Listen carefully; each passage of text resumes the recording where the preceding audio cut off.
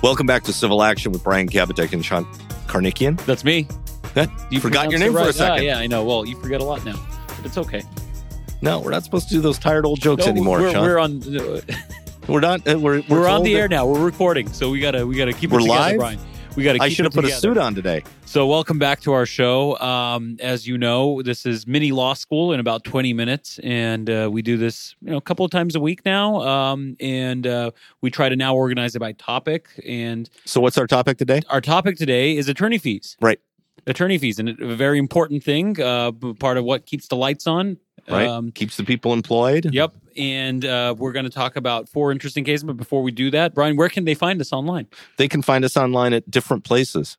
Well, that's very informative. That would require me to know. Online. Spotify. Does he really not know our website? Maybe Brian doesn't know our website. KBKlawyers.com. That's very good. Wow. You can reach out to me and Shant. I'm probably more likely to respond because Shant, he works part-time.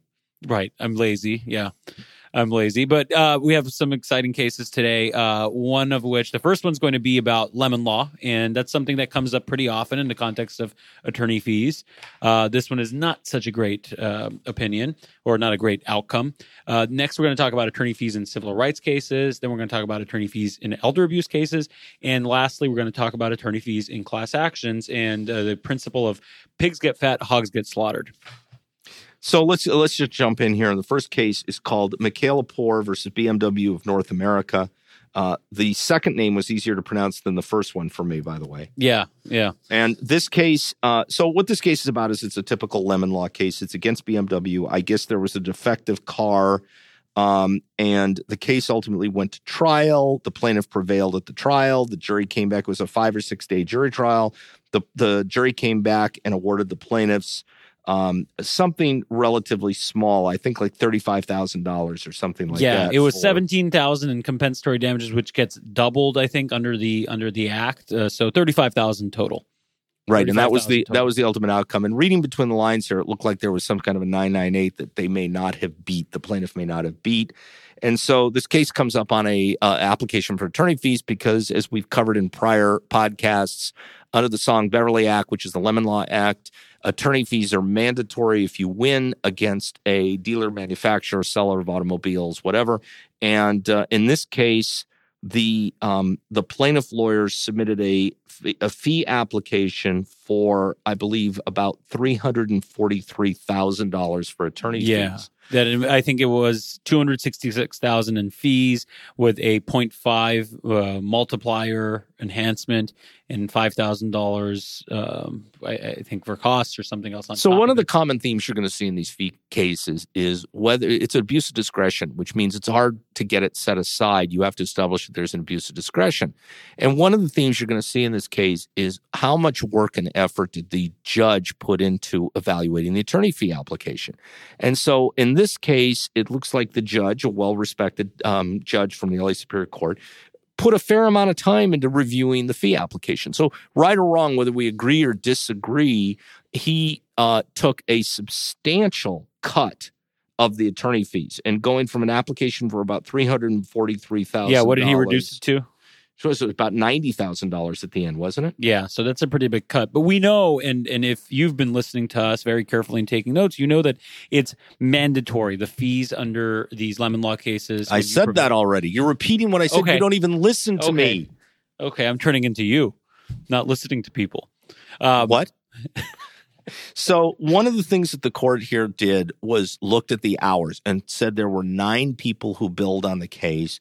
Actually did, allegedly the judge did an analysis of the hours put into the case and discounted it to a little more than 200 hours, went through the analysis, said you didn't need 9 people on this case. I don't think he touched the rates. The rates, I thought, in my humble opinion, were relatively low. They were in like the $300 range. Yeah, like low to high 300s, and both the trial judge and the court were like, left it, didn't touch it. So, so that's good. On the other side of this case, too, was a white shoe firm, which I always wonder about because in fee applications, why don't you find out how much the other side billed, how much they did, and what their rates were? But he didn't touch the rates. He went after the hours and really harped on the fact that the lawyer that tried the case, who apparently she herself billed some 240 hours, which frankly, as someone who tried cases, I don't find that unusual, but I don't know. I think there's something about these lemon law cases and judges and the Court of Appeal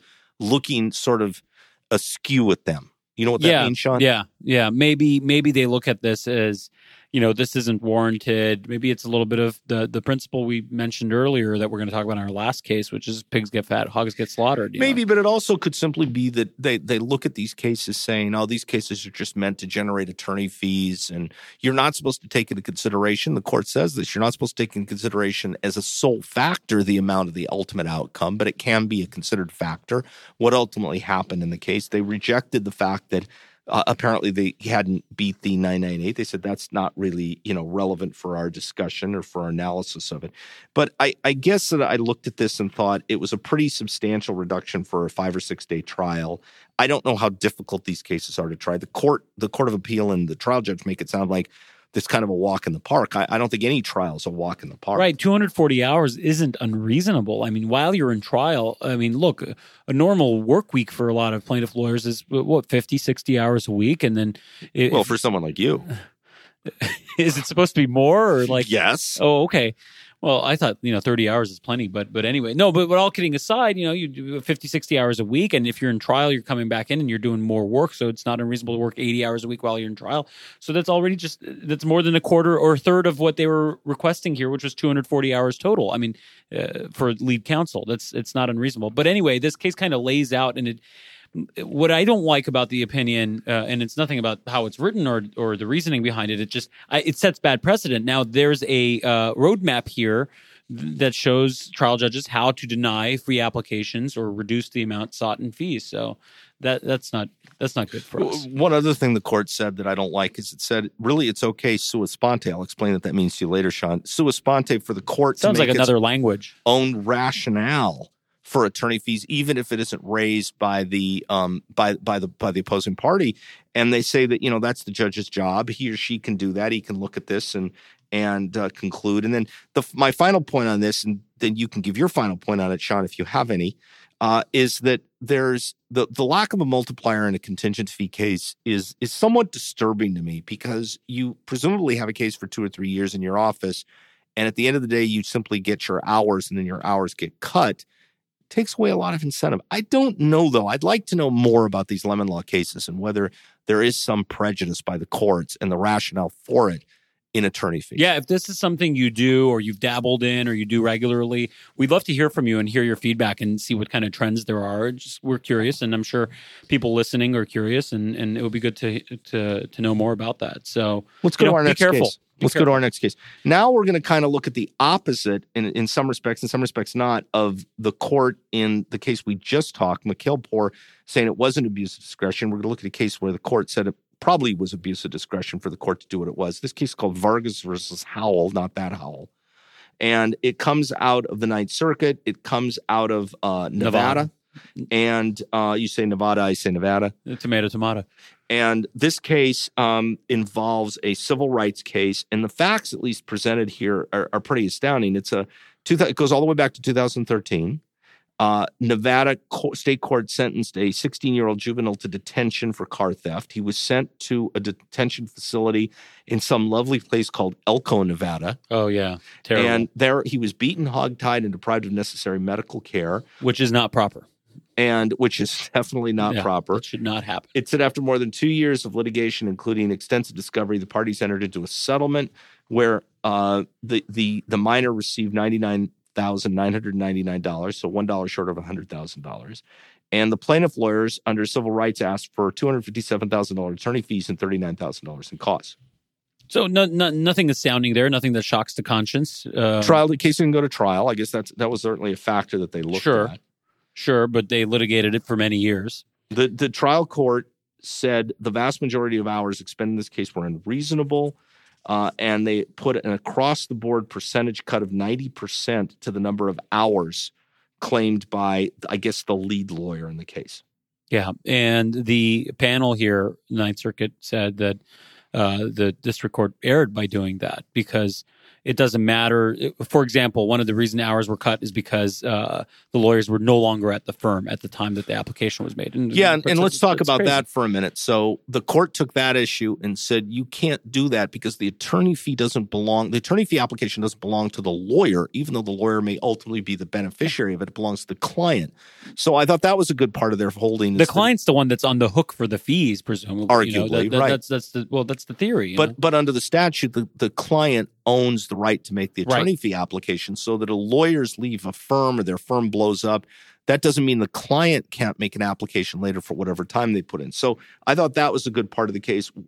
Ultimately, they send the case back for further consideration. But what I didn't like about the case was that they start talking about the ultimate result, that this case didn't result in injunctive relief or any kind of, which isn't required under civil rights litigation. Nope, it's not. And I think that's an important thing because especially, you look at these civil rights cases, you want to incentivize people to work on them. You want to incentivize people to take these cases and fight the good fight. And look, civil rights cases, sometimes they're difficult or challenging, and sometimes they're not. And because oftentimes it's a pretty straightforward principle that people should be treated equally, and someone at a juvenile center shouldn't be hogtied and beaten. I mean, they're straightforward. Sometimes they are straightforward cases. Well, we don't want to discourage plaintiff lawyers from representing these parties just because the cases are easier. Right. And I'll also point out that even though they didn't get injunctive relief, they put evidence in front of the court that the Nevada Juvenile Detention Center stopped certain practices. Change their practices. Yeah. Just so there's no order. In class action litigation, you have a catalyst theory where you go in and say, look, our action changed this and we should be paid our fees.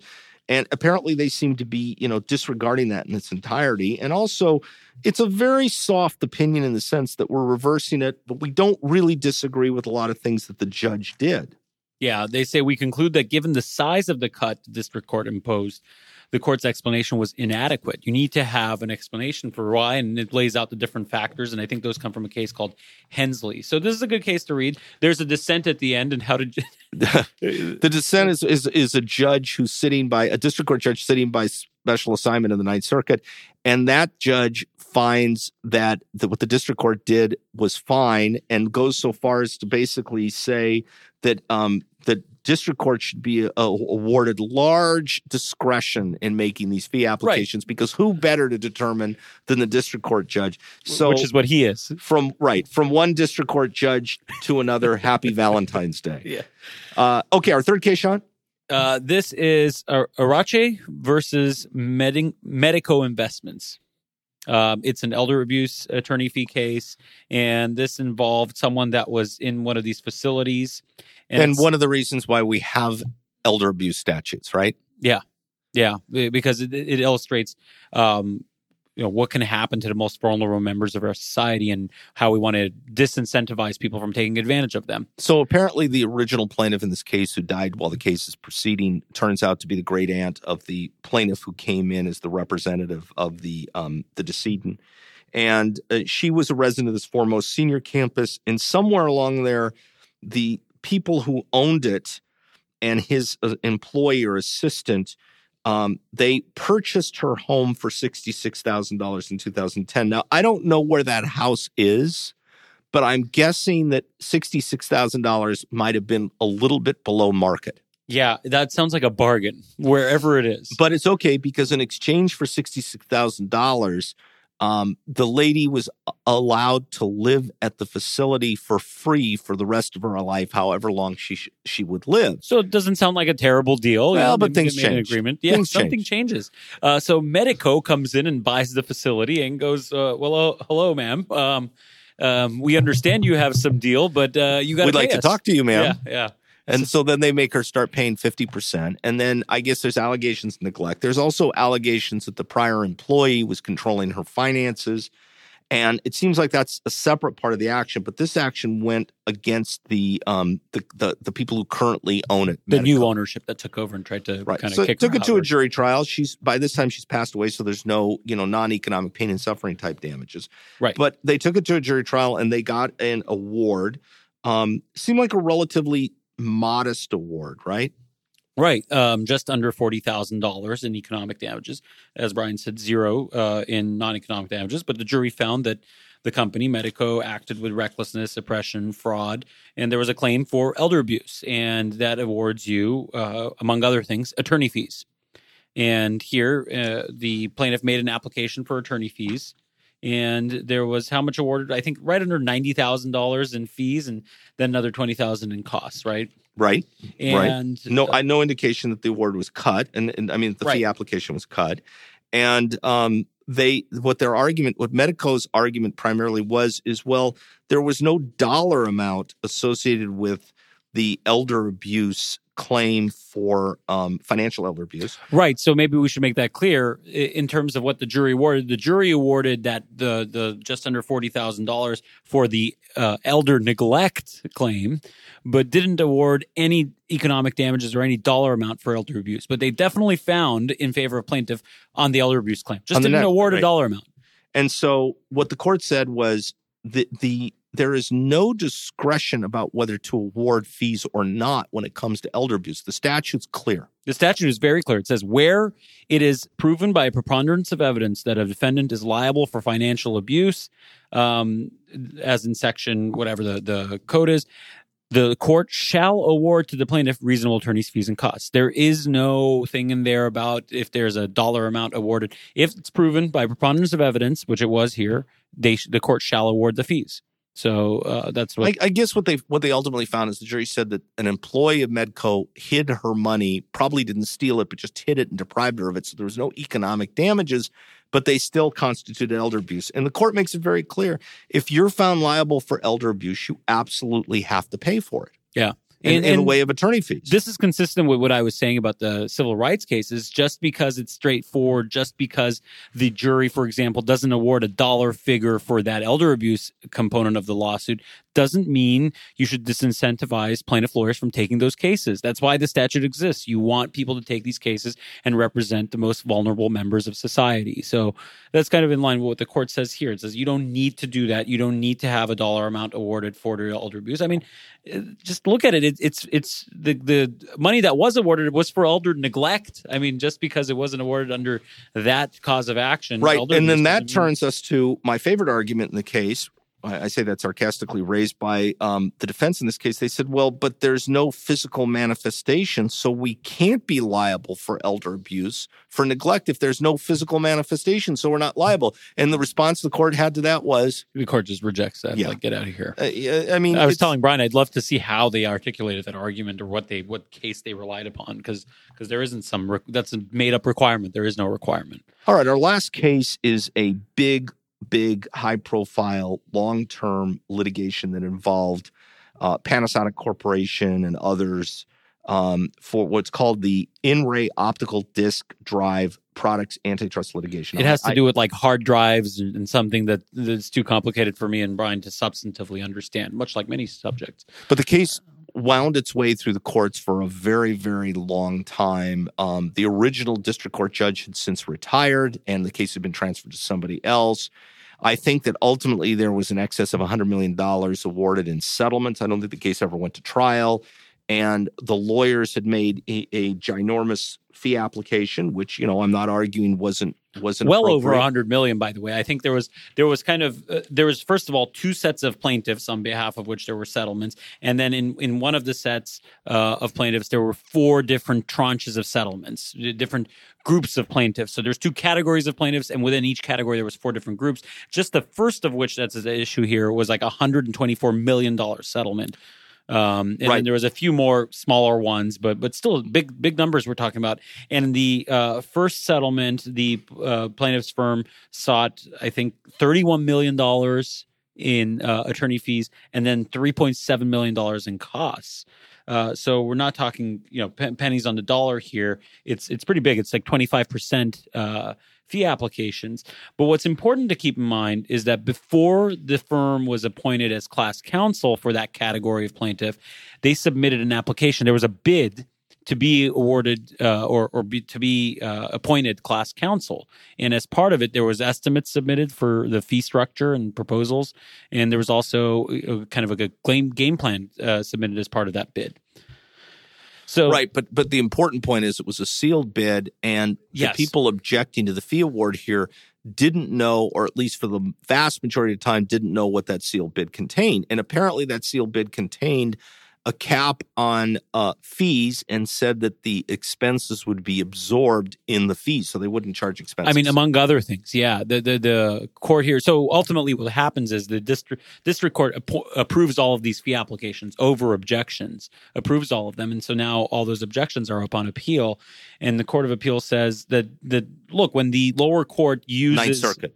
Sorry, this is the Ninth Circuit. Yeah. When the Ninth Circuit says, look, when the district court uses a bidding process, the bid is going to be the starting point for determining a fee. I mean, what's the point of having a bidding process for proposed lead counsel if you're not going to stick to that? So that's where you start, and you go up and down from there. And apparently, the award here of well over 25% was not in line with that with the numbers proposed in the bid. Yeah, I can't tell from reading the opinion what the ultimate fee the fee awarded was. It was being challenged. But of course, again, the court said it's abuse of discretion. We look at it. But here, the objectors were disadvantaged because they didn't have the full sealed bid. At points in time, they didn't have any of the sealed bid. And then when they did have the sealed bid, they didn't have the whole bid. And then, but it looked like they violated it. So I guess the good news that comes out of this case is, and the plaintiff counsel argued this. They said, look, it became a much more complicated, difficult case than anyone thought it was going to be. They spent like tens of thousands of hours on it. It went on for years. They incurred millions of dollars in expenses, and we'll talk about the expenses in a second. But ultimately what they said is that, as you said, Sean, okay, maybe there's a reason to deviate from the bid, the sealed bid, but the sealed bid has to be the start of the analysis. Right. And I don't think the Ninth Circuit here is rejecting it or saying that the work does not warrant the fee. What they're saying is that the court has to provide a better explanation when deviating from that bid, it could be justifiably deviating from that bid, but they have to provide that. And because the court has a fiduciary duty that it owes the class, so it has to note that and properly do an analysis and explain why. Last point on this, though, is that the court did reject their application for costs and said, no, you made a promise that your costs were going to be in your attorney fees. So if I was arguing this on remand, I'd say, okay, but that's got to be a factor in evaluating why you need to deviate from the sealed bid on attorney fees. Right. Because it's something insane, like $3 million in costs, right? It's multiple seven figures in costs. Yeah, which I mean, we do a lot of class actions and we rack up a lot of costs, but that's a lot. So look, that has to be considered, and that's the argument I'd make on remand too. I think our takeaway from today is on these fee application motions, you have to be very careful. I think you have to be very precise. You have to be upfront. You have to disclose what you're doing. You have to look at a variety of factors and put it in there. This is not a rubber stamp process by any means, and especially if you have opposition to your fee application or serious opposition to your fee application, you've got to dot all your I's and cross all your T's. Yeah, I mean, the last case we looked at, it wasn't one that there was an opposition to, and look how hard it was. So, keep that in mind. And we're by no means experts, but we've done a lot of these. So if you have questions, if we could ever be of any help to you, you want our insight, reach out to us. Okay, that's all we got. So that's all we got. That's all. You can stop listening to us now. So follow us online, kbklawyers.com. We'd love to hear your feedback. Get in touch with us, and thanks for tuning in.